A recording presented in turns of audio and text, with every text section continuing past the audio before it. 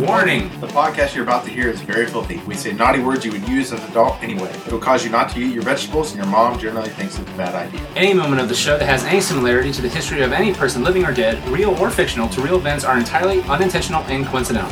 Unless we're specifically noted otherwise in the cast and crew credits, all celebrity voices are impersonated, and no celebrity has endorsed any aspect of the show.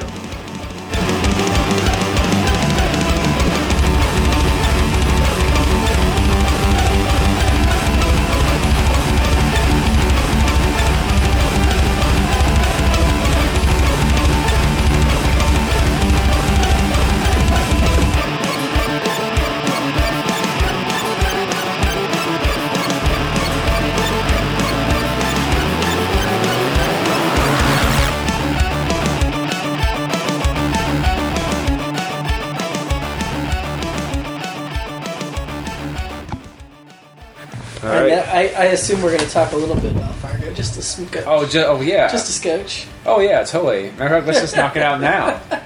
Fargo was amazing. Is it already accessing the cards? Oh, we're recording. Okay. Fargo was awesome. Amazing. Probably, that's honestly one of the best drama pilots I have seen. Well, it's only a miniseries. It's not like a full pilot for a long-running show. I know, but still, it totally maintains FX's high standards. Oh my god, yes. It was amazeballs. I agree. Martin Freeman and Billy Bob Thornton are perfectly cast. I loved it. Are we sitting too far away? Should we check it? No, we're fine. Okay. Trust me, this thing picks up. I unplugged the bubbles. Ah, gotcha.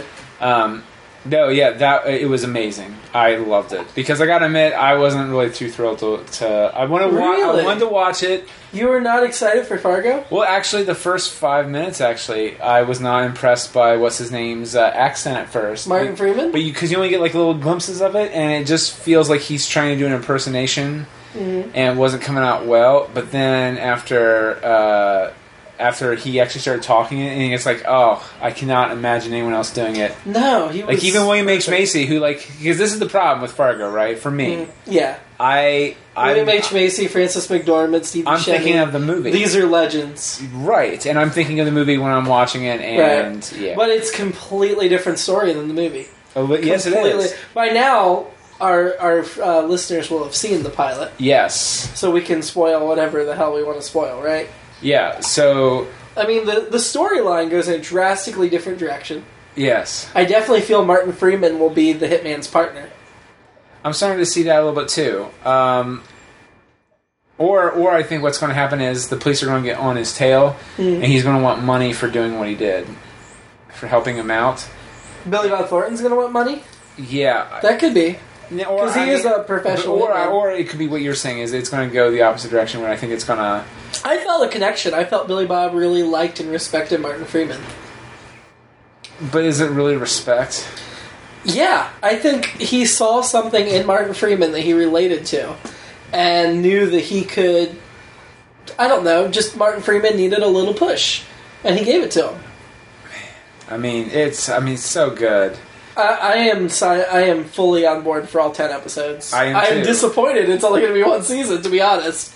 Like, knowing that if it goes past this, it'll have to be totally different characters is actually a disappointment to me. Yes, I agree, because I just really... I think it should get all the Emmys, nominated for all the Emmys. We haven't seen everything for the next year, so that... we've seen most, because I believe the cutoff's June, and we're already in April. Oh, yeah. Well, so wait a minute, so will half of the season of Game of Thrones count?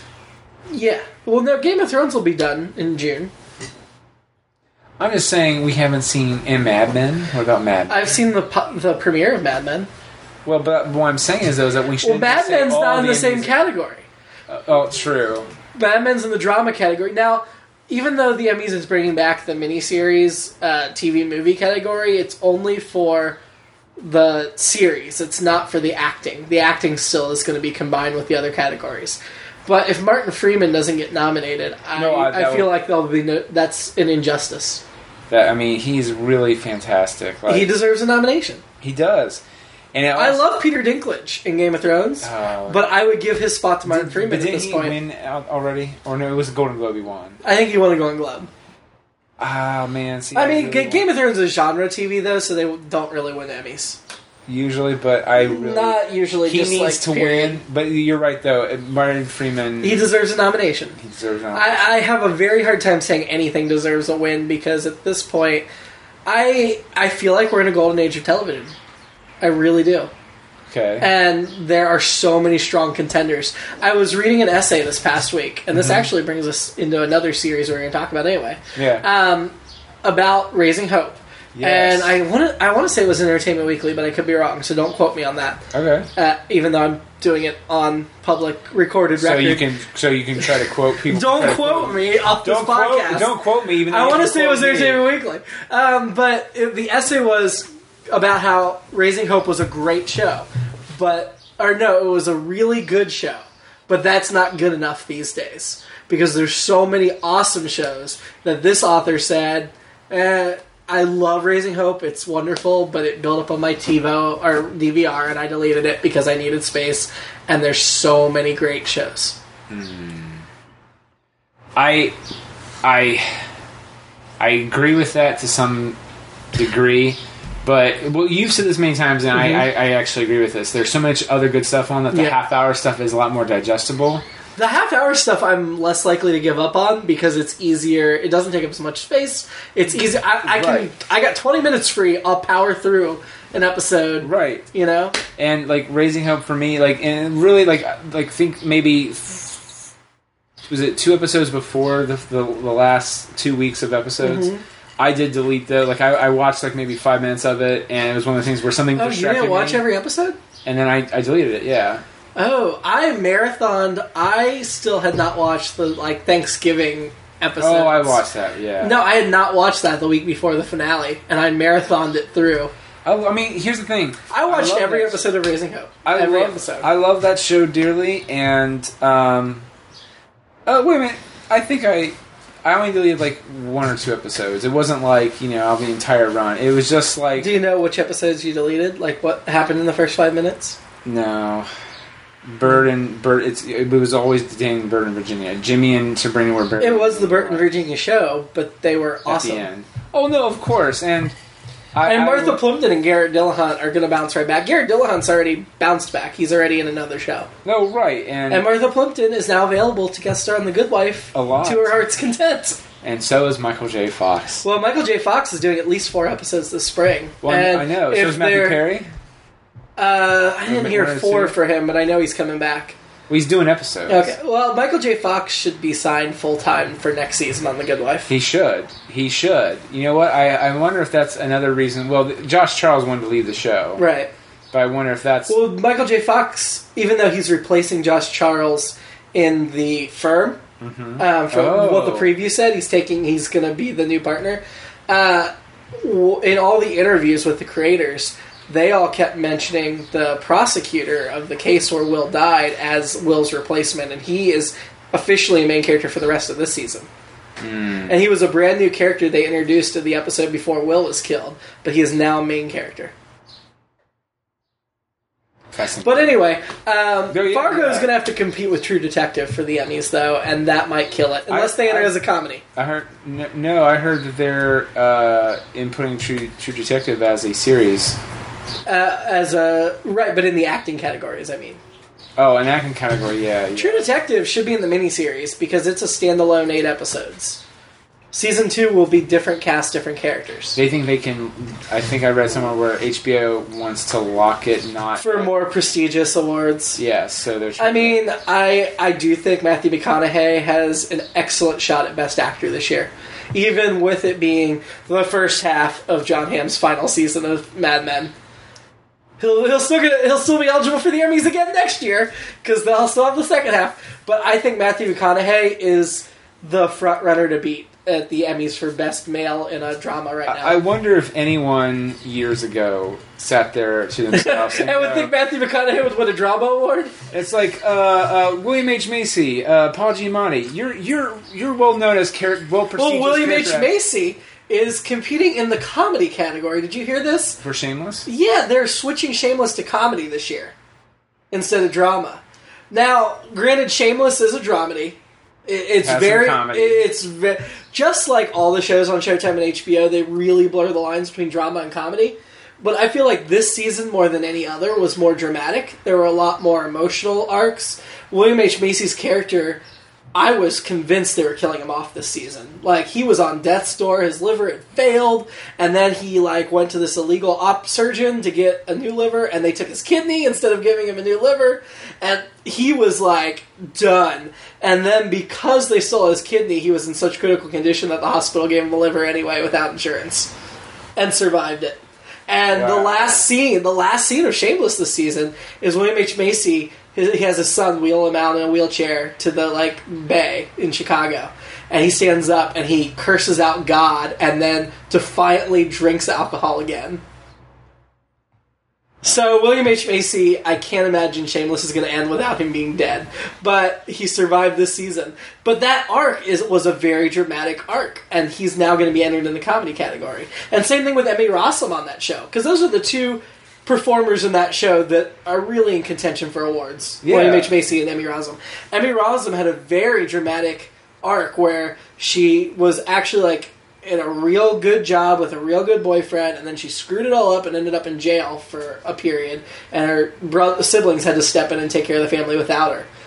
And she kind of went off the deep end, and yet she's going to be entered in the comedy category as well.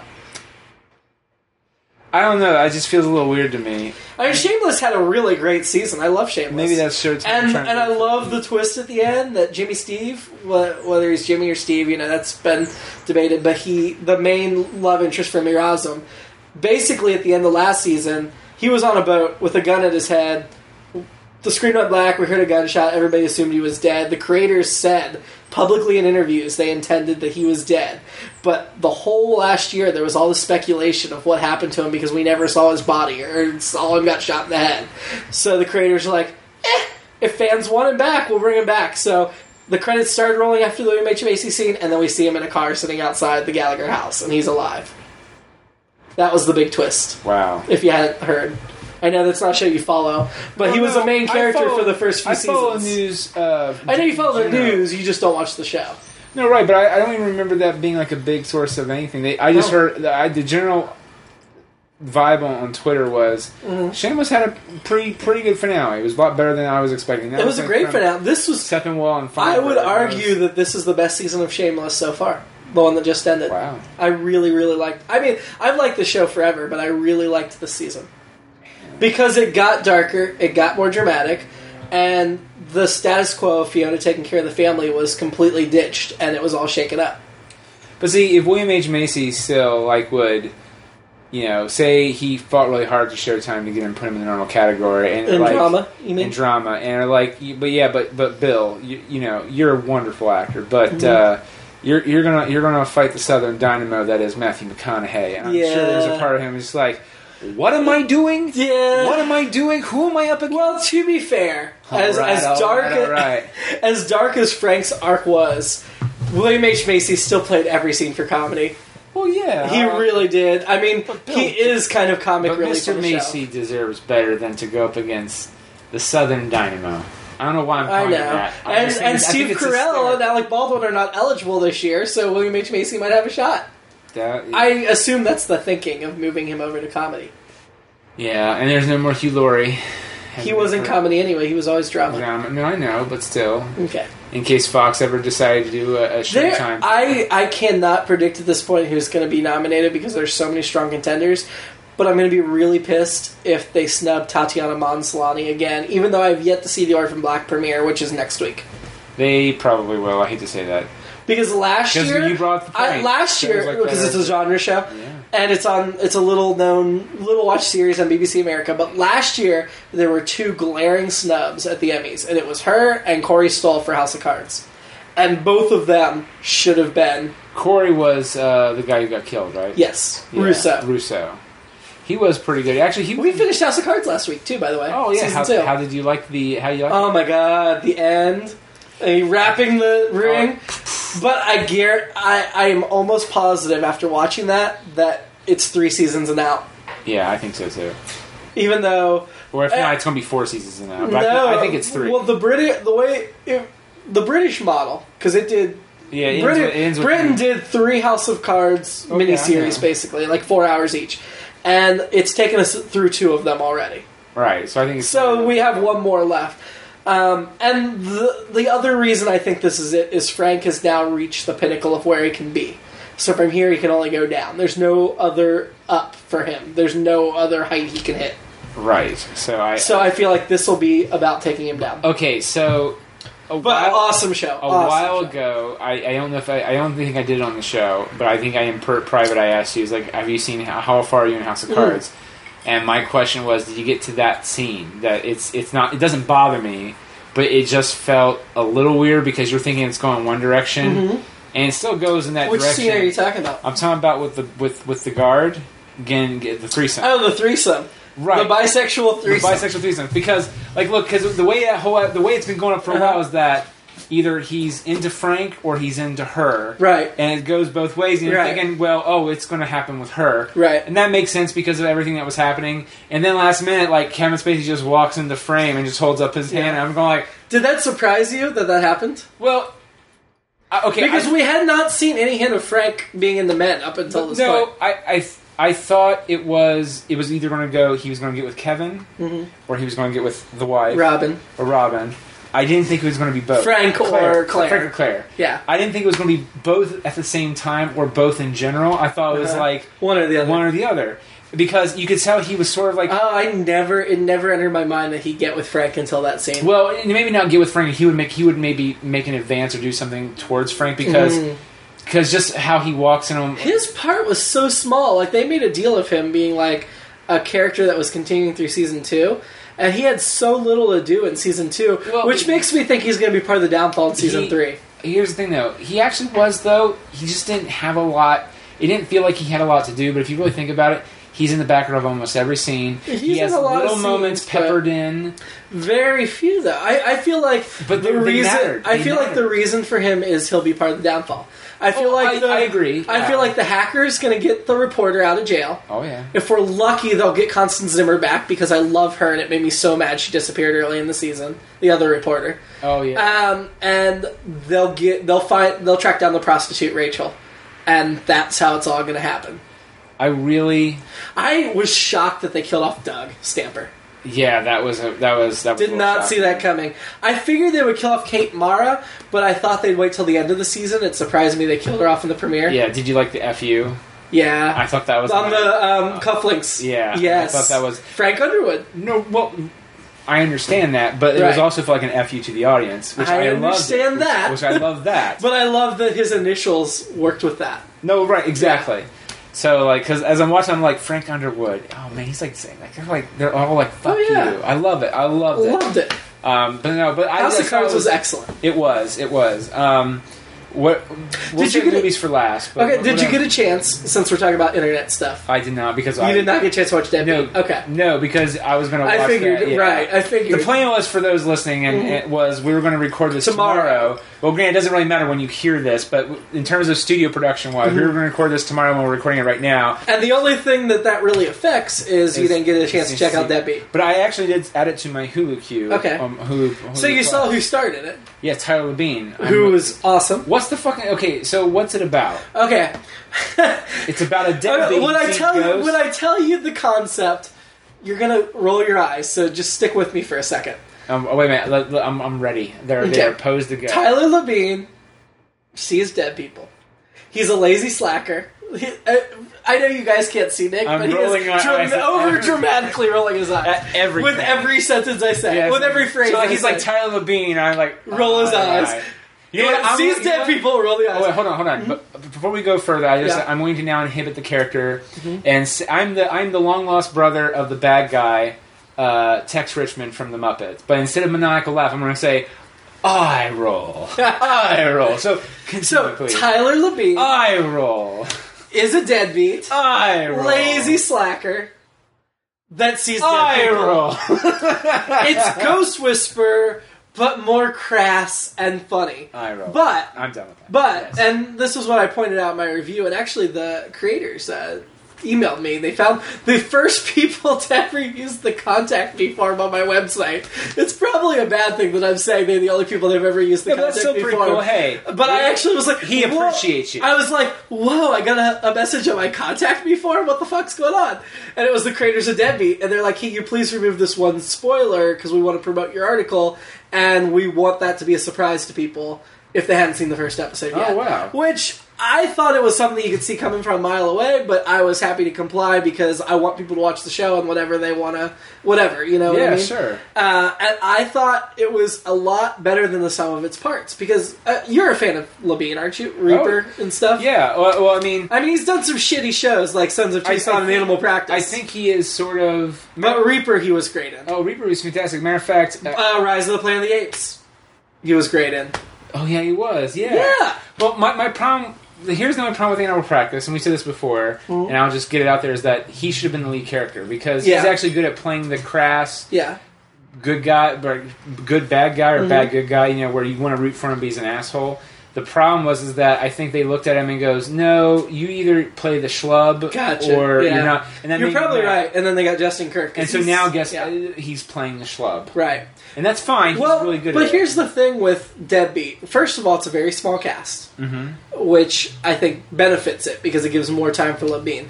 And second of all, watching the pilot, you can view it on one level, that it's a lazy slacker that just sees ghosts because...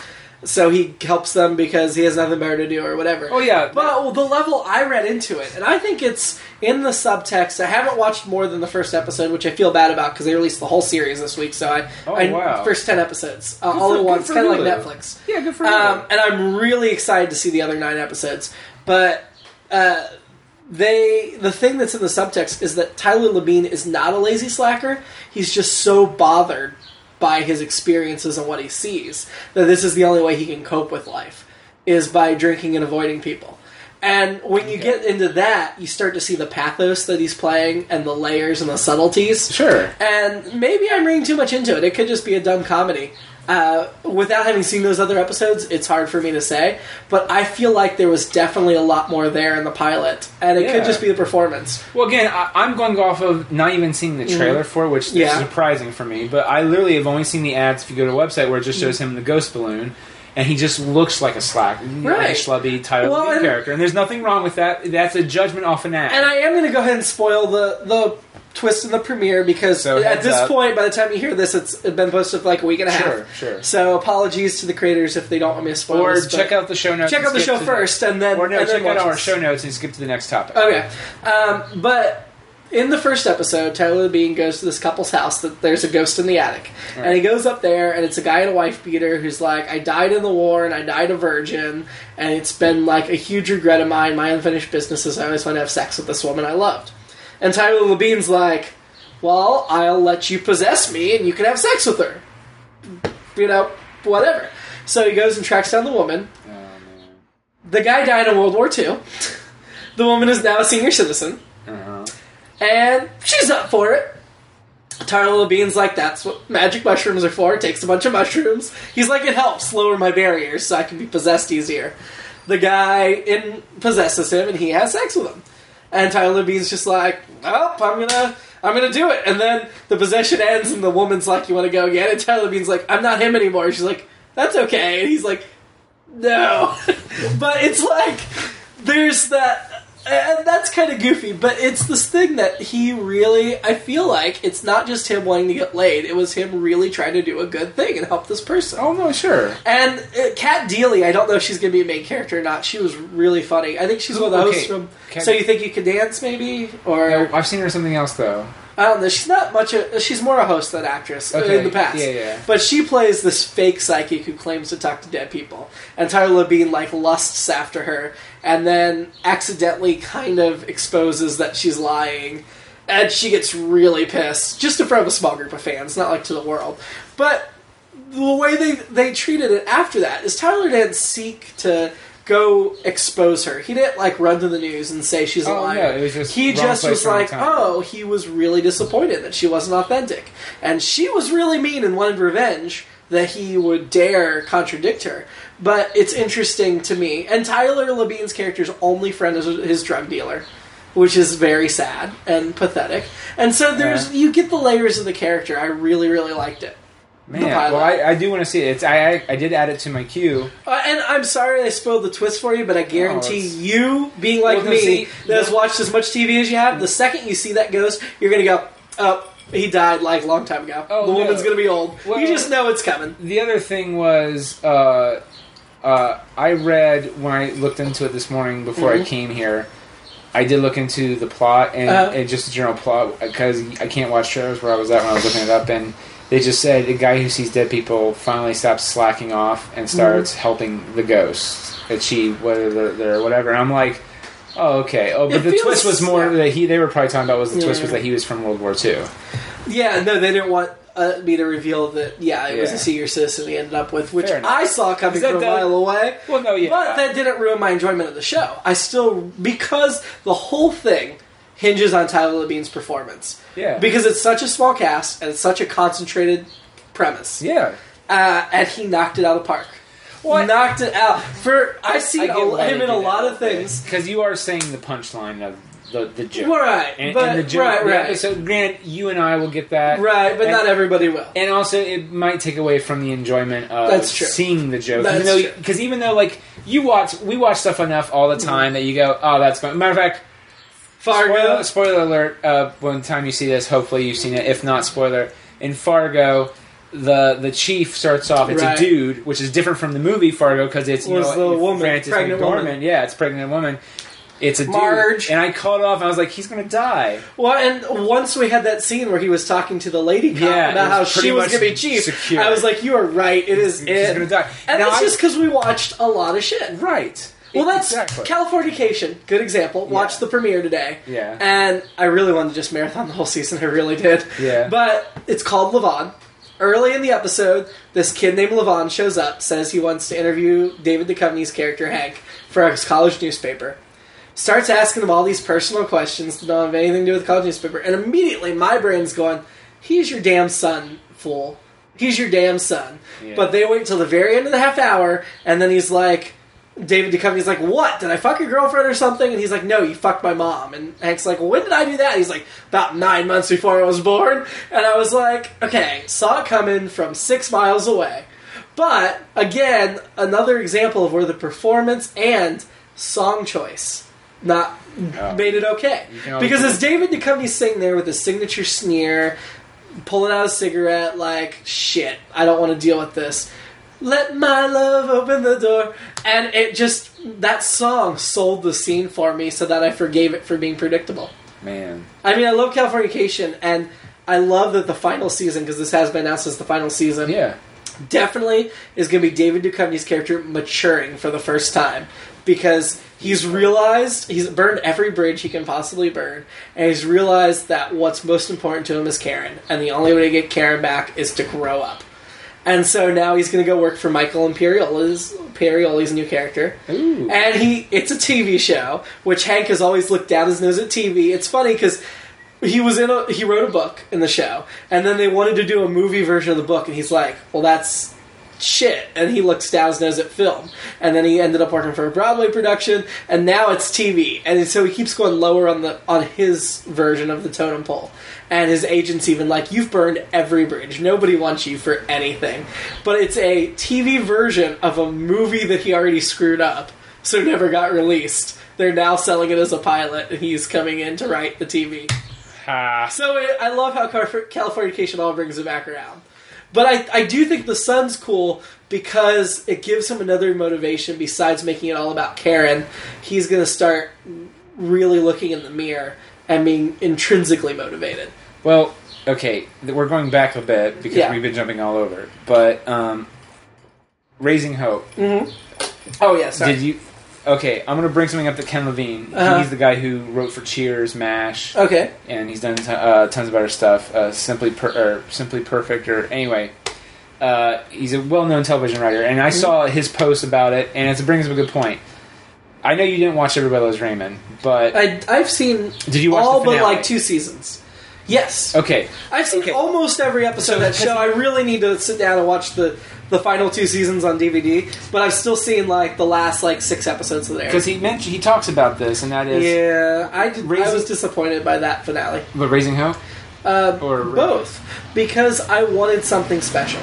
You did. Because I did. He talks about, he goes... Because the question... Damn lawnmower. I know, right? Actually, it's a motorcycle, but you get the inside joke. It's an inside joke. The question that he gets asked was, because he does questions every Friday, the last Friday he was asked, with Raising Hope ending, did you watch it and were you disappointed? Because, and also with a show like Modern Family, how would you want it to end?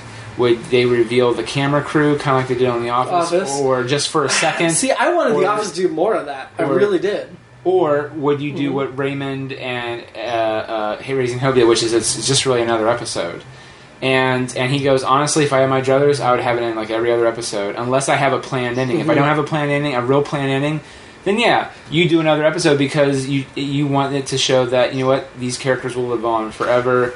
And To be fair, a drama would never do a typical episode. A comedy can get away with it because they don't have as much stake in the growth. But see, Raising Hope has allowed a dynamic change. Raising Hope has had movement in the growth. I sort of wish they did more with so the I wish dad they had a little more. bit more. You know what I mean? Yeah. And because Jeffrey Tambor? Yeah. See, it left me going, okay, were they planning to have him in a bigger arc next season? They were. And make him part of the show? They were going to add him to part of the cast. Which it would kind of actually be a problem because his Amazon pilot got picked up. Transparent. Well, that was the whole thing, though. They were going to have him be part of the cast and have it be where he's raising Virginia. Right. And then I think that would have been a good shake-up of the dynamic. It would have been. But he wouldn't have now been in 2 shows, and that would probably be difficult. Oh, yeah, of course. But that was the general plan. But if not, though, they knew that was going to be the end. And it's just like, well... I mean, it was a goodish ending. The only thing that actually made it really good was Kenny Loggins. That's the only thing that made it special. The callback. Yeah. The episode before, I actually liked better. Because it had a strong Virginia Burt plot. And that could have been a finale had they tweaked it and made it mean a little bit more. Yeah, they could have. That Burt was looking for his passion and discovered it was the lawn service all along. Well, I really liked that. Or that. It could have been, okay, not to get overtly cheesy here. Right. Or it could have been his family. Yeah. Raising Hope. That's true. Raising, Jimmy. That's and true. And yeah. But you're right. That could have been the finale. It was funny too. I liked the penultimate episode better because not only was it more typical, but it really said something about the characters. Whereas the second episode was more situation based about dealing with this one situation rather than the episode. The week before episode 2 was also a nice little twist because it wrapped up the character from Yes Dear. Mm-hmm. It killed Mike O'Malley's character off. And that was a twist. They didn't bring the actress back who played his wife in Yes Dear, which was a little disappointing. That was kind of a fun little episode, though. Well, because that was I didn't know that Garcia had anything to do with Yes Dear. I didn't either. Well, I never watched Yes Dear, to be honest. I would watch it if there was nothing else on. It's not a. I'm sorry, it's not a great show. But the characters who found the tape, those are literally the same characters. And they're the same characters? Yes. Not just the actors? Yes. Oh. That's why it was a little bit more disheartening when the wife doesn't show up in the episode. See, I didn't realize it was even the same wife because I never watched the show. So it was also... No, yeah, it was a nod to both of them. They both so they recast the wife? I don't know if it was a scheduling thing or what. It's the same character. There was a wife. No, it was the same character, but it was a different actress. I don't know why. Can I just say real quick, and this is a side thing, but it's about Mike O'Malley. Yeah. He came on Glee again this week. Hadn't been on Glee in a while. Yeah. And killed it. I love this character on Glee. They did a weird thing. You know how they did the school shooting thing last year that seemed completely out of tone? Yeah. They did kind of a weird thing this week where the episode opened with one of my favorite Broadway songs. It was kind of a Sondheim tribute episode because 4 of the 6 songs were Sondheim. But they did No One Is Alone from Into the Woods. Yeah. And it was Rachel, Blaine, Kurt, and Sam going to a candlelight vigil for a gay man that had been beaten up. and they were talking about how, with the more widespread acceptance of gay marriage and stuff, hate crimes have actually been on the rise in New York City, which is not someplace you'd expect them to be on the rise, because that seems like a place of tolerance and everybody's welcome. Sure. But it's true that hate crimes have been on the rise there.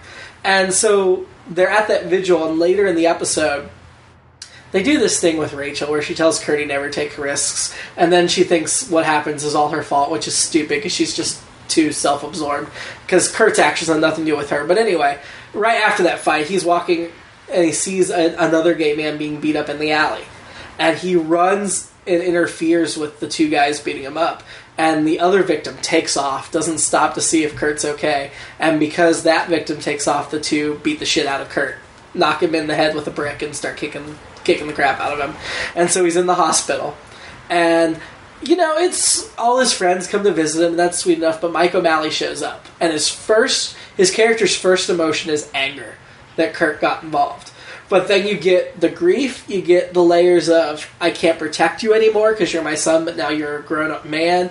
You get the pride that you did the right thing. I know. You get the pride that you did the right thing, but I don't want you to do it again. And he's like, don't do that again unless I'm there beside you to help you beat the shit out of him. Yeah. And it was a really full circle thing. And at the end of the scene, Kurt goes, you raised me right. I'm now like you. I stand up for what I believe in, and I stand up for people. And I'm just like, oh God, it was such a good sequence. Well, 2 weeks ago they ditched Ohio, and the last 2 weeks have been just New York, and it's been a marked improvement. I'm still not going to watch the show, but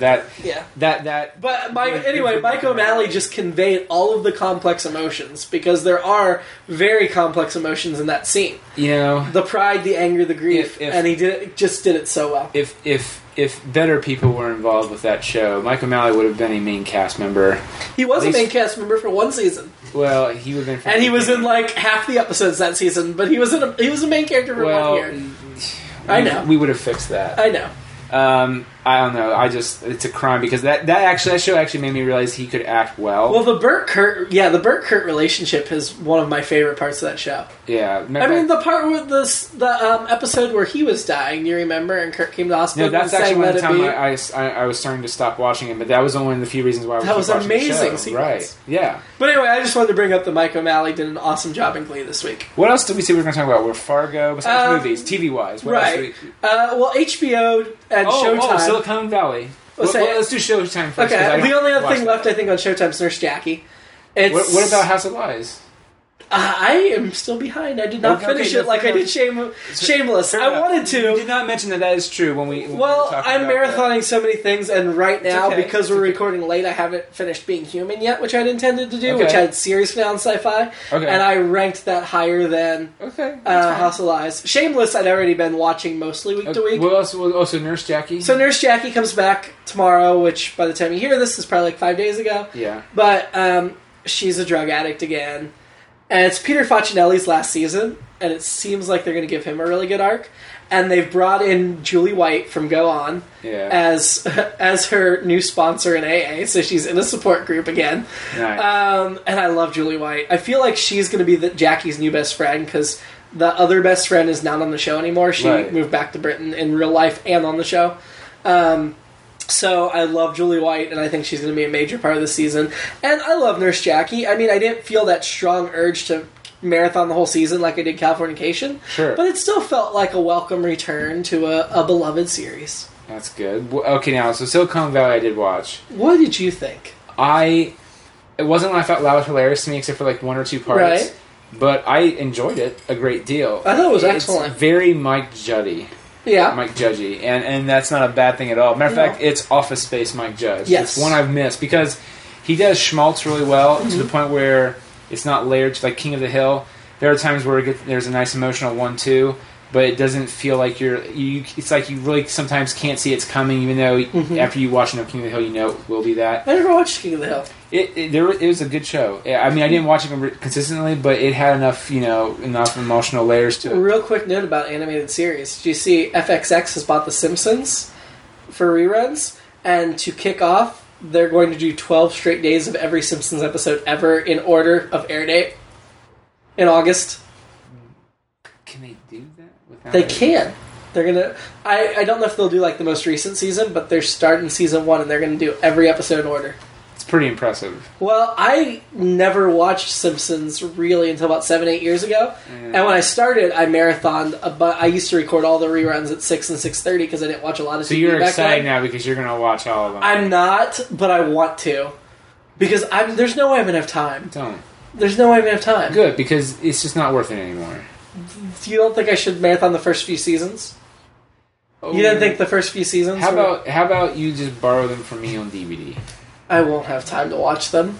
Well, then what are you gonna have time to watch them now? Because if they were on my TiVo, then I'd be like, oh, I have to watch them to make space. But I probably won't. If anything, I might record the first 10 episodes because I don't think I've ever seen the early. Even when Futurama was at its worst, or depending on your thoughts, the past few seasons when they got brought back. Yep. It's still 1,000 million years of that. No, literally better than The Simpsons, and even they would maybe have one good moment in an entire season. It's usually the Treehouse of Horror. No, okay. Or maybe I could just record all the Treehouse of Horror episodes. No, that's okay. No, I don't want to do that. If I was going to record all the episodes of a certain thing, I'd record all the Sideshow Bob episodes. Those are the best. Those are even. Someone said that the other day that the one where Sideshow Bob's wife shows up. And I'm like, well, why? When you would say that to me, I go, wait, he got married? Well, he left the country because he's a criminal. I remember that. No, right, and they do a big. What's the opera? Was it in Italy? Yeah, but did they find him in Italy? Yeah. Okay. And apparently, it's almost like Chocolate a little bit, where he's the mayor of the town. He has a lovely wife, a lovely kid, and by them coming to town, it messes up everything. And Sideshow Bob tries to be, look, I'm straight and narrow, but they link something that he has nothing to do with. At least this is from my memory, right? And of course, he gets in trouble with the law. And I think I remember that. Yeah. And they do this. I use Kelsey Grammer's beautiful operatic voice, and it's amazing. But those usually are the best episodes. And actually, the best episode, in my opinion, is with Kelsey Grammer, which is Brother from Another Series. Well, no, that's my second favorite. Oh, okay. It's I know I've seen that one. No, yeah, I love that. It's like what's the one? I'm going to do the one thing my brother never did. What's that, Cecil? Kill Bart Simpson. It's David Hyde Pierce. But no, it's one where they're making fun of Cape Fear. And first off, my favorite thing is he gets out of jail and there's he goes, "Sir, the defense would like to pull in your tattoo." Yes, could you read that to the audience? He goes, or sir, can you read it? What his tattoo says? And it says, "Die Bart Die." He goes, "Is that what it says? Yes or no?" He's like, "No, actually, it says D Bart D." It's German for "Live Bart Live" or something like that. Yeah. Or "The Bart The." The Bart The. Yeah, and so that was funny. And then also when he writes a letter to Bart, he writes it in blood. And so Snake, who I don't think was really established well at that point, that was one of the first major scenes he was in. Where he's like, "I will kill you, Bart Simpson." And he was writing with his own blood. And so finally he's like, ugh, he passes out for blood loss. So Snake is just like, "Get a pen, Sideshow Bob."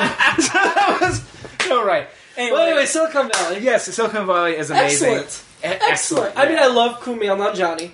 Big fan of Kumail Nanjiani. The guy who was the boss, he usually does Christopher Guest movies. And Yes. in fact, he was the guy who gets killed at the beginning of Serenity, the movie Serenity. Yes. He's a good actor. I really like him. Yeah. He plays the Google/Microsoft guru. My favorite part, and the thing is that when I'm not going to say where I work. And Zach Woods is his assistant from The Office. Right, and where I work, the bit where he goes, "We're sorry," he's in a meeting with his spiritual advisor, and he's just literally people watching, and that's all his thing. He's just like, you ever notice how they travel in packs? Packs of five. There's always the bearded one and the token Indian one, and I loved that. That was hilarious. The thing is that as I was walking down at work the other day, we're talking, and all of a sudden I go, shh, shh, like that, and I just watch, and there's literally the same thing. Packs of five? They're packs of five. And I'm just sort of going like, oh my god, there's the Indian, the fat Matt Ross, guy. right? Plays the boss? Yeah, I think that's his name, yeah. He was on Big Love too, I think. Yes, he was. Yes, he was. He played the preacher, I think. Yeah. He was like the main preacher's son. Yeah. Yeah, that was the first, I think, time I actually laughed out really hard, because everything else I was like, oh, that's funny. Oh, that's funny. See, oh, I that's really funny. liked it. No, here's the thing. I like it, and if I watch a few more times, I'll probably start quoting it. Martin Starr was in it. I love Martin Starr. Yeah. I don't really know the main guy and Big Head, from anything. Oh, TJ? But No, not T.J. Miller. I know T.J. Miller. Oh, okay, yeah. But no, the guy they called Big Head.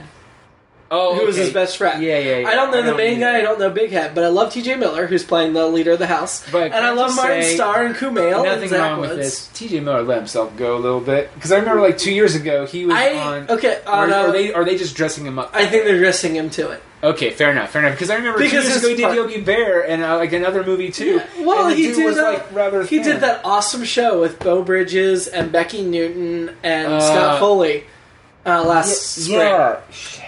I can't remember what it was called now. The siblings, their dads died. The Goodwin Games. Yes. Yeah. No, I think that's part of the part. Okay. Because I'm watching, I'm going like, man, he has let himself go. I really liked the show though. I did too. Yeah. I really liked it too, and it actually sets up an interesting quandary, which I really like. Mm-hmm. I really enjoyed it, and I like that because if anything, you're thinking, well, it'll be either light on laughs and heavy on plot, or it'll be heavy on laughs, good balance, or vice versa. Yeah. And it actually was a nice, and there's nothing wrong with it being funny ho ho. That's actually, I think sometimes funny ho ho is better because you think about it a little bit more, and then you just go, oh man, that's just really funny. It makes me wonder, though, if Kumail's going to have a reduced role in Franklin and Bash this summer. I don't think so. And you think because they're both cable, they're filmed different times? Yeah, they film different times, and also I think both shows would be willing to work with each other. And the black girl in Franklin and Bash, who's their assistant, was on Glee this week as one of Mercedes' backup singers, so I wondered if she was going to do an arc on Glee. Moving on. Okay. Sorry. I really like that actress, by the way. It's just... Dana Davis. Then you said Mercedes backup singer. Well, because Mercedes is back on the show now. Yeah, okay. Anyway. I apologize. No, it's fine. And she's back with Sam. Oh, for fuck's sake. Okay, stop. Who thinks The Facts of Life is about a bunch of lesbians? You're really pissing me off. I really fucking hate that show now so much. I'm sorry. But anyway, Silicon Valley. So much good and I've been looking forward to Franklin and Bash going I like how you just keep going over that, because I was like, there's so much good in that show, and they just spoiled all of it. No, it's better now that they ditched Ohio. Every time I think of that I don't... That's fine, but... Ever since like season 2 and a half, middle of season 2, I feel like Jack in Nightmare Before Christmas, where it's like spoiled all. Spoiled all. I thought season 2 was the best season. Season 1 was eh. No. Well, either way. But anyway, I digress. Staying on premium cable, Game of Thrones came back. Oh my god. And I feel like the worst. There's always people at work talking about Game of Thrones, and I always have to like bite my tongue not to tell them what's going to happen, because we all watch Walking Dead too. Yes. But in that, they want to hear what happened in the comics because it's different, and they want to see what direction it goes in. The books, though, are not that different in Game of Thrones. But Game of Thrones, they follow it pretty damn close. Yes. And so nobody wants to know what's going to happen at Joffrey's wedding and which, 4 major characters are going to die in the next few weeks. And I don't want to spoil it for them because I want them to be surprised. Yeah, me too. But it's like, and we're not going to say on the podcast who's going to die because our listeners That's right. probably haven't heard. That's correct. But in fact, they probably didn't know someone was going to die. Okay, it's Game of Thrones. Somebody's going to die. That's true. People are going to get their dicks cut off. Maybe their testicles. I thought the first episode back was very good at bringing us back up to speed on where most of the people were. And I liked how it focused on the Lannisters a little bit more. Yeah, I love the Lannister characters. I love Jaime and Cersei and Tyrion are all three amazing performers who I love to see. I will say, though, because this is the thing, is that all of last season, even at the end, we didn't really get to see the Lannisters sort of relish in their victory. And this gave them time. This gives them all the... You see how they're treating their victory. For now. Well, no, for now. Well, in terms of because it's not going to last. Spoiler alert, last season Robb Stark died. But, that's not a spoiler, it was last season. I know. But Stark's death, they didn't really show how... But some people at work were like, "This not really anything big happened in this episode." And I said, well, this episode caught you back up with everyone. Actually, I disagree with that. I disagree. No, not with you. Nothing huge happened. I think it did. I think it's just planting the seeds for I think this season, or this episode was more about catching us up, introducing us to the new characters, setting the stage, and this season overall... Listening to the showrunners talk about it and having read the books myself, this is going to be the most intense season ever. So it was kind of nice to have a calm beginning. Before all shit goes. Before everything goes to hell. You don't really feel though that they were saying major seeds for stuff that's to come. No, they didn't. They didn't make it seem like the calm before the storm, but that's exactly what it is. No, right, but I mean, I would still consider that to be some major stuff. I know people might not. Okay, it's like the finale of Walking Dead, which we haven't talked about either. Oh, that was so It was so good. But here's the thing: Walking Dead is officially my favorite show on television.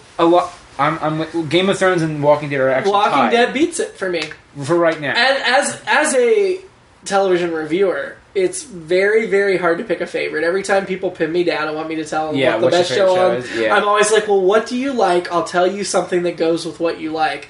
But there's such a huge spectrum. Mm-hmm. It's hard to say, this is my favorite. But Walking Dead is my favorite currently running show. A lot of people got mad at the end of that episode because they don't feel anything happened. And I disagree with that. I think first of all, it was a huge cliffhanger, which the show's never really done before. Right. It's true. Second of all, they did, but they didn't. They blew up the CDC, but they didn't. But then they all were traveling.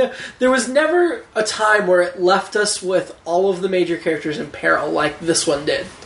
But I did not feel like they were in peril. I felt like the people in that community are in peril and they're all going to die. Because Rick in that episode finally became the Rick we've all been waiting for. Yeah. The hero who can be the leader.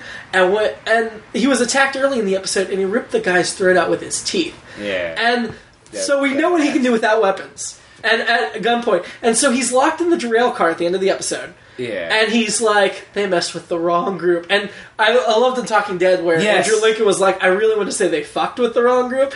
And I'm like, you know what? AMC is not beholden to the FCC. They do it by choice. They do it by choice. And I think in that instance... I don't like that they would bleep it out, but they could still bleep it out. They could still bleep it out. I think in that instance they should have let the F-bomb slip through. Whether it was beeped or not, either way.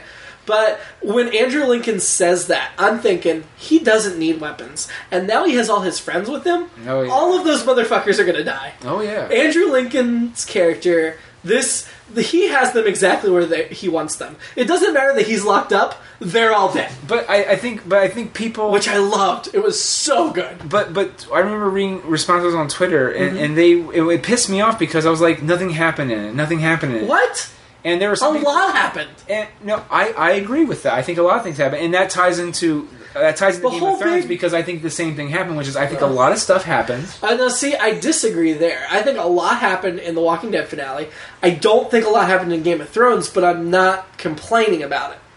Now, see, I don't know. I still disagree with that because I feel like it was very... It reintroduces some points, but it further hammers... So, like, if you, as a television viewer, I know the books paint a different picture, and I know what sort of happens in the books, but I'm not going to really say what it exactly is. But from what we've seen so far, for example, Tyrion and his wife, his first wife, Sansa... Or not Sansa's Sansa, not his first wife. The whore. Or second wife. Well, okay. The hooker Tyrion's been married twice. The first wife we've never seen on screen. This happened a long time ago when he was like 18 The girl that he intended... No, didn't he sort of marry her? He never married Shay. Shay, okay. No, he never married Shay. He was just committed to Shay. Okay, so Shay... No, there was a hooker that he married, which there's more to that backstory that's going to come out in the immediate aftermath of Joffrey's wedding if the show follows the book. Right, they probably will. Which they probably will. Okay, so Shay, the way Season 2 ended was that... Look, you married Sansa. I know you say you don't want anything to do with her, so I'm hopeful that we can make this work, even though I'm still sort of acting bitchy about it. I never got that she gave him any hope. I only got really that she was hope, but like bitchy. let me put it this way: it wasn't like 100% turn heel. It was like I'm almost about ready to just drop your ass. And this season, I think they officially just sowed the seeds more that... Well, because of what's going to happen with Shay coming up. I know. Which I'm not going to say. Right, but that's what I'm saying. They're setting that up. I do think the book's going to make an important change with Shay, though. And this is kind of spoiler. This is a prediction, I guess. Okay. In the books, Cersei thinks she's caught Tyrion's prostitute lover and whips and beats this poor girl basically to death. And then Shay has a different ending later after that. I think in the show, Cersei's going to find out about Shay because that seemed to happen this week. And I think Cersei's going to kill Shay in the show. Fascinating. Which makes sense because the way Shay dies in the book, I don't think fits with what we've seen on screen. I don't think it's been set up appropriately to go that far. I I don't know, man. But I do think the other death that happens at the same time as Shay... We gotta stop at this, because this is really... I'm gonna spoil how it happens in the book. No, don't spoil it. That's what I'm just saying, because I disagree the other thing that happens at the same time, I think the show is setting up. But I don't think Shay's finale in the books is being set up on screen. 100% honor. Okay. No, I think they're going to switch it so that Cersei kills her. Okay. And that's just a prediction. It's not a spoiler because I'm just guessing that this is a change. But to me, what happened in the premiere set up Cersei to kill her. Well, I also think they set up... Okay, well, if they follow the book, I still think they set up well, because the other person involved with Shay's fate... Yeah. That's heavily tied with that. I think that... Because that was really the thing that sets him over the You edge. think so? Oh, that's how... I guess you're right. That does contribute to the death. Right. Okay, so let's just stop there, because we're on a line. You're right. Okay, There's a contributing factor I was dismissing. But I'm saying we're on a fine line of saying who it is, so let's move on from that. So, Jaime Lannister. We love Game of Thrones. We love Game of Thrones, but Jaime Lannister, I think, is another example where, now, when he gets back, he regained his honor a little bit, as of the end of last season. But this season, because he's back with his family, you can see he's starting to waver again until... Brienne sets him right? Yes. See, I think Brienne's influence on Jaime's already firmly established within him. Oh, true. And, well... But you can tell he's trying to... This is a minor spoiler, but we were talking on the other podcast I contribute to, Let's Talk TV, this week. Yeah, with that Barbara was like, I really love the Jaime Brienne scenes. And I have too. But they're not going to share scenes for very much longer at all. They're going to have different paths. Yeah, exactly. And I think that it's good, and we saw this week that what the change Brienne has caused in Jaime has already firmly taken root in him. Oh, and he's going to be able to keep up that change with her gone. Add on top of that, the scene where he gets with Cersei. Yeah. And where he Cersei just disses him. Right, and it's not even just a cold, like, look, it's not just you were cold, you were gone, and I missed you. It was like, you know what, I don't really care about you, and you failed me because you didn't come home sooner. Right. Jamie's like, I tried, and she's like, I don't give a shit. And no excuses. Like, she didn't treat him like a human being. No. And it's that point where, because the way, at least the way the show presents it, is that Jaime was a man, like kind of like Ned Stark. I really think he was like a man like Ned Stark, which is he was very honorable. He put his king, he honored his king until he started to see, like he said with Brienne, that he saw that the people, the king should serve the people. I loved that he had that scene where he talked about that. When he did that, then the family got involved, right? And then he started to serve the family. And his reputation was ruined because, and so he became the part. And so I think he's trying to separated from that. He came back to his true self, right? And I think here because he's back with the family, he's back in the part, but he's wavering back and forth. And then the scene with Joffrey, and the scene with Cersei, and then you have Brienne tying him back down. I think that sets up Jaime's path. Yeah. So as I'm saying, I think there are a lot of big seeds here. I don't know that I would have ever said he wavered back on that path, but the promise that he might have was dealt with, for sure. No, right. Well, the thing where Brienne sort of calls him on his shit, he goes, I thought you were going to do this. And he goes, well, all right. Like, you could tell, like, he's trying to be, like, himself about, like, trying to be ha, but you could tell there's a part where he really just doesn't, he might not do it, and then she goes, you promise. He goes, you're right. And there's still 2 more books that haven't been published. True. But the last we've seen, and I guess this is a spoiler, but not a major one. The last we've seen of those 2 characters is they are reunited, Jaime and Brienne. And I think their destinies are intertwined. I really think they do too. And I find it after spending several books apart, they get back together in a totally... Right. We won't talk about why, but... You know what I mean? But I love Jaime. It's not what I'm saying. I think there's a lot of good seeds planned. I just don't think nothing happened. Other than shoving the kid out of the tower also, in the first beginning. True. Which sucked and is very hard to excuse. He killed his own family member, didn't he, to escape? Yeah, but it wasn't anybody that was close to him. But other...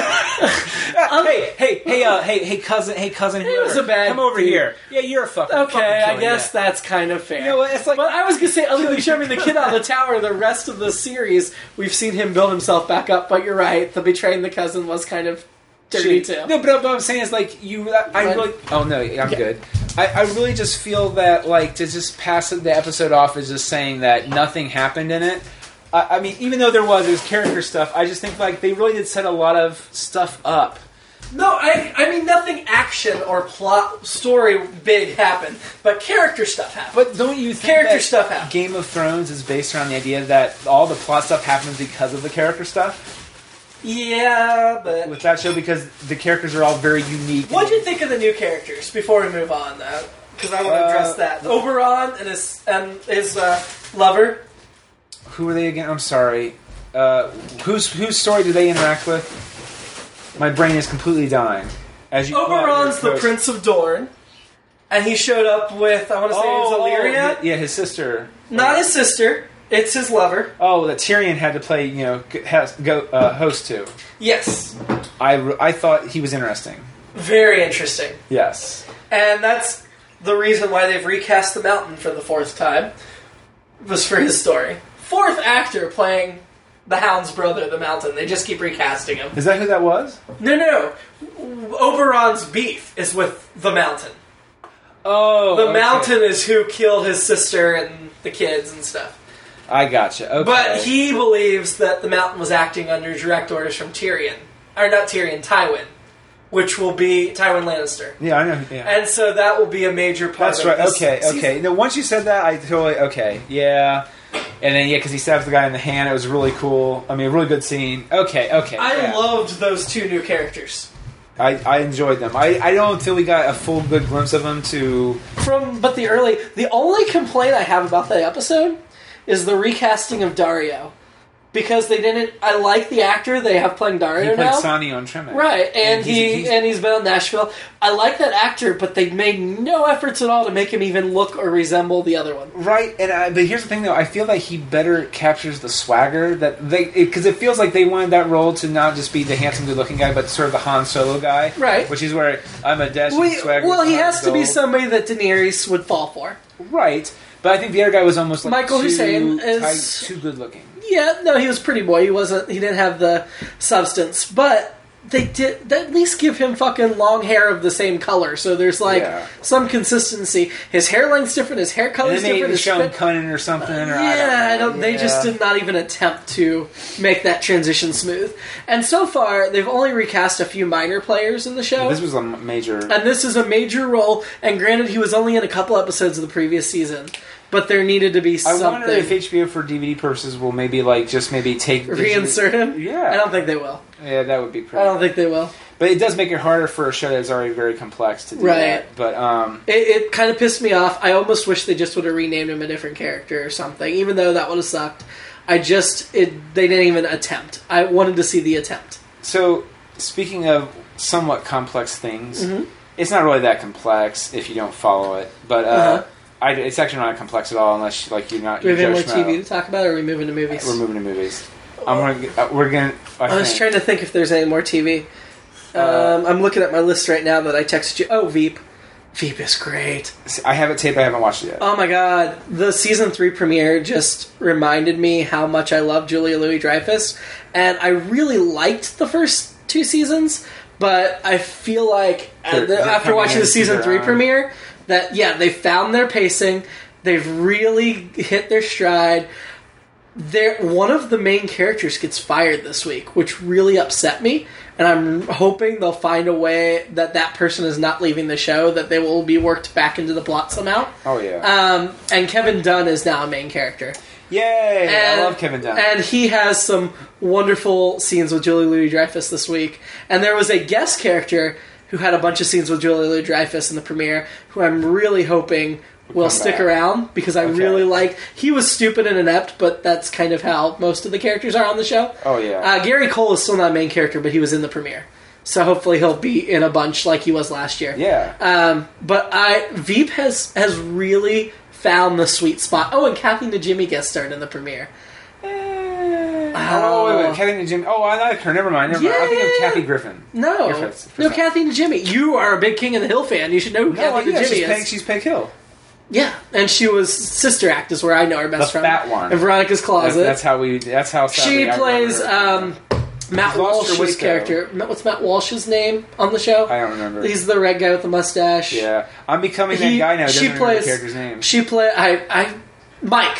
Yes, Mike. The first episode, Mike's getting married, and that's his bride. She's a reporter. And so the first episode's in two places. Julia Louis-Dreyfus is on the road for a book signing, and Kevin Dunn's with her and this new inept guy. And the rest of the cast is at Mike's wedding. Interesting. I can't wait to watch. And kind of shit hits the fan with the whole "will the president resign" stuff in this first episode. Good, because it will not be a background story this season. Just saying. Cool. I love Veep. I've always loved Julia Louis-Dreyfus. I even watched every episode of New Adventures of Old Christine for her. And for a lesser extent, Clark Gregg, who I really like too. Which will tie into our next segment. Mm-hmm. That's awesome transition. That's why I was like, "Oh man, he's fucking good." Clark Gregg. I did not purposely make the transition, but it worked out. You should have shut the fuck up and say, "Yeah, I totally." Oh, I did. I have it all in my head. Because Clark Gregg is Agent Coulson, who's an agent of S.H.I.E.L.D. Should we talk about? Even though that's TV. I feel like we can't talk about Agents of S.H.I.E.L.D. without talking about the movie. But I feel like they go hand in hand. They do. And that's why I said it's somewhat a complex thing, because honestly, no one has done this before with television movies that I'm aware of. No. Which is... I mean, you do one, and then you move to, like, Star Trek Next Generation, finish their TV run, and then move to movies. But you don't do both at the same time. No. It's pretty cool. Oh my god. Look, here's the thing. When Thor the Dark World came out, Marvel's Agents of S.H.I.E.L.D. was like, it's gonna tie in. We're gonna have like a crossover thing. And they did, and it was completely forgettable and very minor, and like you could have blinked and missed it. Like it just gave us Peter McNichol as an Asgardian, and you're going, oh, okay. And so when they announced that they were gonna tie into Captain America the Winter Soldier, I scoffed. And to be fair, I had not watched the penultimate episode yet, right before the movie. Yes. And then I did watch that, and then of course the film, and then I watched the one after. And oh my god, they go hand in hand. That is synergy. I know, like right? You couldn't believe. Because you didn't watch, but the best part is that Sarah had to do a double take, because when she watched Turn, which is the episode before, the penultimate before the Captain America. No, Turn's the one after Captain America. Actually, it takes place concurrently, but it aired after. What's the one before Captain America? I don't remember what it's called. That one, though, where it sits there and they have the Sam Jackson scene at the end. Yes. Mm-hmm. That one... Well, see, that's the thing. It's really... They were really showing the trailer, but they really said, meanwhile, in Washington, D.C., I'm just going, oh my god. They showed, like, a full minute or two of that sequence. Of that sequence. Yeah, it's so freaking awesome. Did you catch the thing that Sam Jackson uses to cut through the car was used in S.H.I.E.L.D., and they're like, that was an experimental thing when they escaped from the bus? Yes. Wasn't that beautiful? Awesome? Yes, it's awesome. But what I loved about Turn is it kept me guessing the entire hour who was S.H.I.E.L.D. and who was Hydra. I was sold that Victoria was Hydra, and that Garrett was S.H.I.E.L.D., and then it flipped. And I did not see that coming. And then, on top of that, when I'm like, okay, that was pretty brilliant, I'm very happy with this episode, Ward came out of nowhere. I felt a little surprised. I actually very sad about it, because I could deal with May being the unintended traitor. Traitor. And she'll be back in Coulson's good graces in a couple of weeks. Of course. But that was just like, Ward's thing feels permanent. It feels like he can't come back from it. Because I really racked my brain. I mean, you could somehow make that he faked killing Victoria, but I don't see it. You could. Something else to think about, too, is that Deathlock in the comic books is a good guy. What if they set that up so it ends with Deathlock? J. August Richardson's Deathlock. Right. What I'm saying is Deathlock becomes part of S.H.I.E.L.D. Well, whatever's left of it. And then, spoiler alert, S.H.I.E.L.D's no more. If you haven't seen Captain America or Turn yet, you shouldn't be listening to this part of the podcast. Right. But that's the whole... I think that I mean, it probably won't be, but if they want to take where Ward is not actually... If they kill him off or write him off... Deathlock might be Ward's replacement? That could be where they go. I kind of felt like Ward may not leave the main cast. He would just be the main antagonist. Kind of like the Darth Vader of the Empire, so to speak. No, not that. What I mean by that is the face of the Hydra that they fight. Yeah, I was thinking like the Good Wife when Carrie went and worked for the prosecutor's office, and he always faced them in court for a while. Okay. For a couple seasons. Because that's really all I mean by that. I don't mean like he's the big bad, but but he's the face of the big bad. He's the face that they have to fight. Which that's always been my complaint with, I know this isn't an argument, but that's my complaint with episode 1 through 3 is that if you're going to have an anonymous group of bad guys like that, you need a face to the name. Yeah. So like in Captain America, it's the Red Skull. Now in this one, you don't, Winter Soldier, you don't know really. Oh my god, Winter Soldier is my favorite Marvel movie so far, even better than the Avengers. Yeah, man, this is... Because I love political thrillers. I do too. And Robert Redford was amazing, and Sam Jackson had a bigger role, was amazing. ScarJo. And I loved By the way, she doesn't like that. I'm going to call her ScarJo. She doesn't like ScarJo? She thinks, yeah. Oh, that's too bad. Unless you're her good friend, her best friend, she just says, like, don't... You know what I mean? I don't. Well, I greatly admire said. And respect Scarlett Johansson. So if she doesn't, because I was calling her that, and I was just like, "Where did this originate from?" Yeah. And she did an interview with somebody. She's like, "I hate that. Okay. Unless you're my best friend, I just feel it's disrespectful. Like I wouldn't just come up to you as like." Hey, Fatty Bo Batty, what's up? And you're like, just because you're a bigger guy, and it might be your real nickname. But, it's fair, and no, I do. But I didn't know people were calling her that, and you were just like... I've been calling her that because when we watched the movie, we were like, ScarJo was really good, I really liked her in this. I'm like, ScarJo, what the fuck? You're I've been calling her that forever. And I'm like, I don't ever remember hearing that. I mean, she was amazing in her. Even just as the voice. No, right, because that's what we were talking about. Yeah. But anyway, so if she wants to be called Scarlett Johansson, I will call her Scarlett Johansson. And I loved the new superhero they introduced in Captain America. Falcon. Falcon was awesome. Badass. Okay, I'm watching with my girlfriend, right? And we're watching the movie. And I could get the same kind of feeling from you guys, which is, you all know... Okay, did you think at any point Falcon could die? Yeah. Okay. So, because I didn't know who Falcon was. My girlfriend felt the same way too. So we're watching, and she just seems like, "I really like Falcon. I don't want him to die." I'm like, she goes, "You know this? Is he going to die?" I'm like, "You should just watch." Well, they said in that I did watch the Assembling the Universe special. Yeah, and it seemed like the plan is to have a rotating group of Avengers. Yeah, like the comics. Yeah. So I feel like Falcon will probably be an Avenger in the Avengers too. Yeah. Well, the other thing to remember too, which is pretty neat, is that Falcon has been part of Captain America's actual cast off and on since the 70s. He started out as a blackploitation kind of character, but like literally, even though he became Captain America in Falcon for a bit, even though it was Captain America, and then it got renamed Captain America again. But he was always in the background. He's always there. He's like a main cast character, and you're just going, like, I know deep down, I was like, well, unless they decide to go balls to the wall, because they killed Arnim Zola. Zola's a huge Captain America villain. Really? Yes, because if you watch the first Captain America, remember Captain Is that America... Toby? What's his face? That's in the computer now. Yes. He's Arnim Zola. In the first movie, when they find Bucky... He's a computer program. I feel like he'll resurface. But I think so too, but it would be cool if they get the... Because, matter of fact, the whole camera is a nod to his character in the book, because it's literally like a crane-like body with, instead of crane, it's a computer screen with the face, and then the head is that little computer... What I think cracked us both up is my wife was saying between us when we saw the movie. Yeah. And when they finally revealed who the Winter Soldier was, she was like... And we were just like... And I was like, they've unmasked him in the trailer. I don't understand how you still don't know who he is. The Agents of S.H.I.E.L.D. commercial... Last week, before the movie came out, they showed him unmasked. Yeah. And I was like, how did you not know going in it was Bucky? But didn't she, like, really gasp? She gasped. Also, my favorite part of seeing that with you guys was the raccoon. I call her Morgan Coon as an affectionate nickname. Yeah. She is so psyched for this coon. I know. And she loves Chris Pratt, too. She likes Parks and Rec. And did she like Bradley Cooper? Because Bradley Cooper's Bradley Cooper is the voice of Rocket Raccoon. Right. Yeah, but I just thought that was like an early... Okay, we got to talk about this, because this is the first time I ever did anything like this. This is not horribly related to the movie, but I got someone kicked out of the movie theater. Oh, yeah, you did. Didn't even notice. I was so involved in the movie. Well, okay. I don't know. It's because of how the seats were laid out in the theater. We were in the very back row, which is fine. Because we were at the AMC Easton at 1400 Easton Way. I just made up that address. Sure. Yeah. It's code for the address. But we're in the last row, which is fine, because actually I thought the 3D was it popped a little bit more for me, even though I saw it in IMAX. See, I completely didn't even notice for most of the movie that it was in 3D. So because the problem with 3D and in general, no matter if it's IMAX or not, you should look at what disc is over there. Okay. While you're talking, one of those two you would be most interested in. Not that one.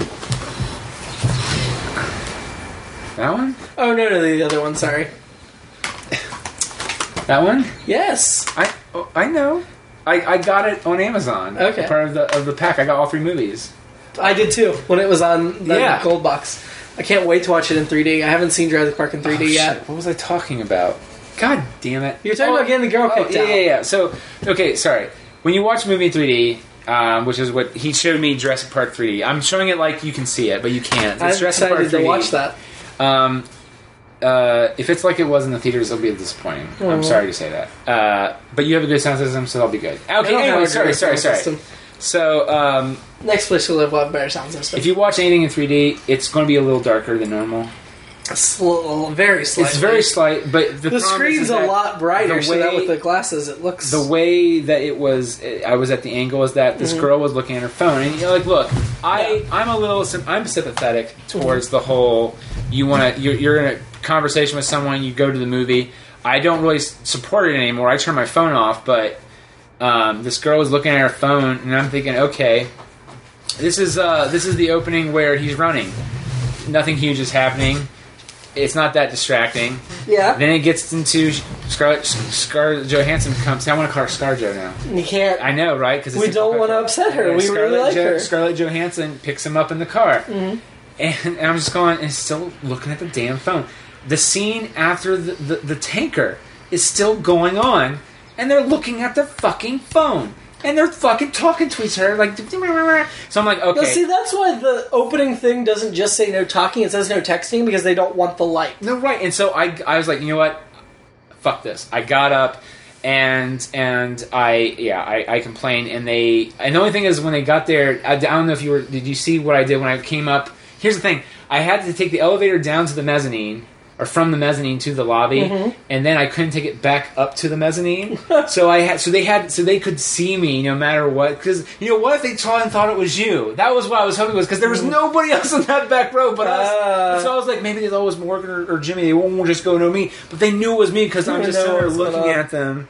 And you guys didn't know what was going on. But did you see me as I walked up? I was like right here. I was like pointing to them.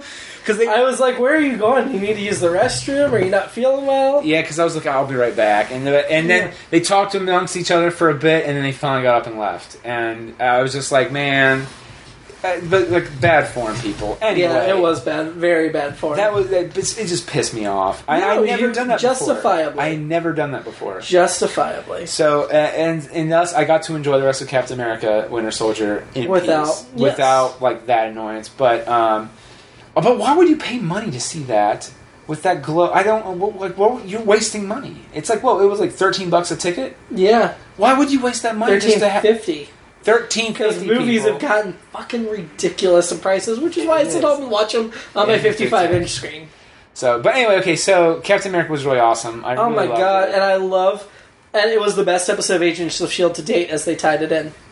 It was, and I really freaking enjoyed it. Oh, you cannot yet pre-order Captain America Winter Soldier 3D. Well, you said that you liked it better than the Avengers. I did. And the thing is, it's just such a different movie. Well, the cool thing about the Marvel movies, and they mentioned this in the special I was talking about, is that they do a political thriller, then they do a sci-fi thing, they do different types of movies. No, right. It's not all the same. Now, I know you're not a huge Marvel guy. In terms of the comics, you haven't really read a lot of them. Never read any of them. Did you catch do you know who Stephen Strange is? Nope. Because remember, they go, this targeting system... Is he Doctor Strange? Yes, from Fantastic Four? He's not Fantastic Four, but he's been in Fantastic Four. Okay. I remember, wasn't there a Doctor Strange in Fantastic Four? The movie? I don't think so. Wasn't he the main villain? No, that's Dr. Doom. Oh. Victor Von Doom. Dr. Doom. Dr. Strange is a surgeon who... let's be honest, folks. Stan Lee is a little one note. He's a doctor who gets his hands ruined, Iron Man, and then he uses his amazing large mind to, instead of learn doctoring stuff, to learn spells in the astral plane. Oh, okay. And that's how he... That sounds familiar. Yeah, so anyway, but I thought that was funny. It's like this targeting system will catch high-powered threats like Tony Stark, Bruce Banner, Stephen Strange. I'm going like... Because my dad loves Doctor Strange, and when we saw that, I was just like, oh my god, I don't think he caught it. But they're really setting it up really freaking well. in that movie, and it's so in depth how it just sort of weaves in and out. So Doctor Strange is going to be in one of the other Marvel movies. Actually, I thought wasn't he one of the shows that's on Netflix? It's Doctor Strange, Iron Fist, Daredevil, and Jessica Jones. Oh, I didn't think he was one of the Netflix shows. Or maybe not. Maybe that they'll leave because he's part of the Defenders. Is he? Yes, which is part of that group. I wonder if they're going to have him do his own movie, and then maybe... See, the only one I'd heard of was... Daredevil. Hang on, I'm pulling up the list right now. And I can confirm what the 4 are. I'm looking forward to that Marvel after seeing what they've done. I'm really hoping Agents of S.H.I.E.L.D. gets a second season, because it's still on the fence. If not, I think Netflix might do something with it. I hope so. Because honestly, I think they could do more with it. I think they could do more with it. Well, I love Clark Gregg, obviously. And they're doing Daredevil, Jessica Jones, Luke Cage and Iron Fist. I've heard of Luke Cage because wasn't he in like a Wolverine story? And Iron Fist. He's been in a lot. He's an Avenger now. Okay. Okay. Because the original The Defenders was Iceman, which I know they can't do. Iceman was one of the original X-Men. Yes, he was. He was one of the originals of both. I hate to say this, Jimmy. The Marvel Universe is so large. Everyone's... Are there 2 Icemans? No, there's... Well, but he was the original founding member of more than one Marvel group? I think so. Wow. Let me put it this way. When I bought an issue of Godzilla and he fights the Defenders, it's Hercules, Iceman, Angel, Doctor Strange, and there's a girl in there too, for good measure. Was it Jessica Jones? Might have been. But I find it really funny that, like, you know... Anyway. Yeah. So, the other movie we saw, we'll mention it real quick before we wrap this up. I saw Perks of Being a Wallflower last week. Well, you did. I loved that movie. But yes, that's a fantastic movie. That's a really good movie. We watched Shame last night. That was But the Grand Budapest Hotel. Oh, yeah, we did watch that. Oh, yeah, that was... Would Morgan, Nope, she's not. Okay. I was going to say... It's Wes Anderson, no talkie? Okay, anyway. I was going to see if my wife wanted to comment on the Grand Budapest Hotel. It's okay. But it doesn't surprise me that she declines. Well, mine went... Conscientious objector. Yeah. But I really liked the movie. It was really good. I think Ralph Fiennes should be nominated for Academy Award. It was kind of vying for Best Wes Anderson film. It was really enjoyable. I know. And Royal Tenenbaums, I don't know if it edges that out or not, because Royal Tenenbaums has been my favorite for a long time. Yeah. But it was just so good, and I like that it was a smaller cast, because it seemed like that better focused the plot. Grand Budapest was very good. I really... better than I expected, even. Yes, me too, because... Well, I always love Wes Anderson films, but I liked it way better than Moonrise Kingdom, and I really liked Moonrise Kingdom a lot. I thought Moonrise Kingdom was pretty good.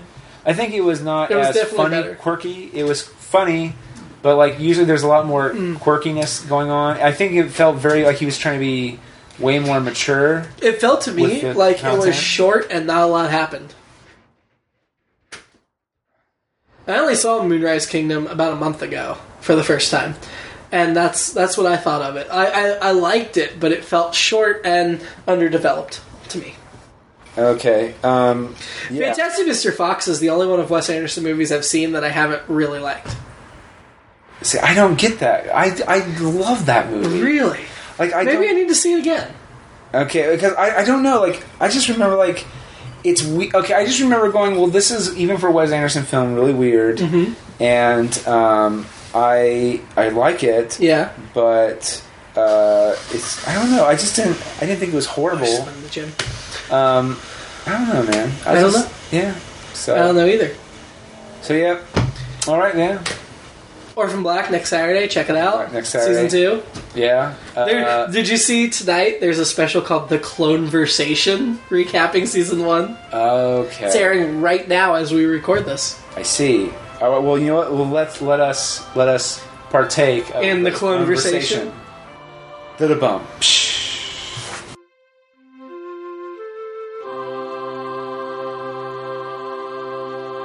Get out of here without cheese! You're a creep! Go away! We're having a good time until you start up, cheapers! Go have some coffee with cream or something! Because I'll tell you something! This is a happy place! What the fuck am I supposed to say? What song is that?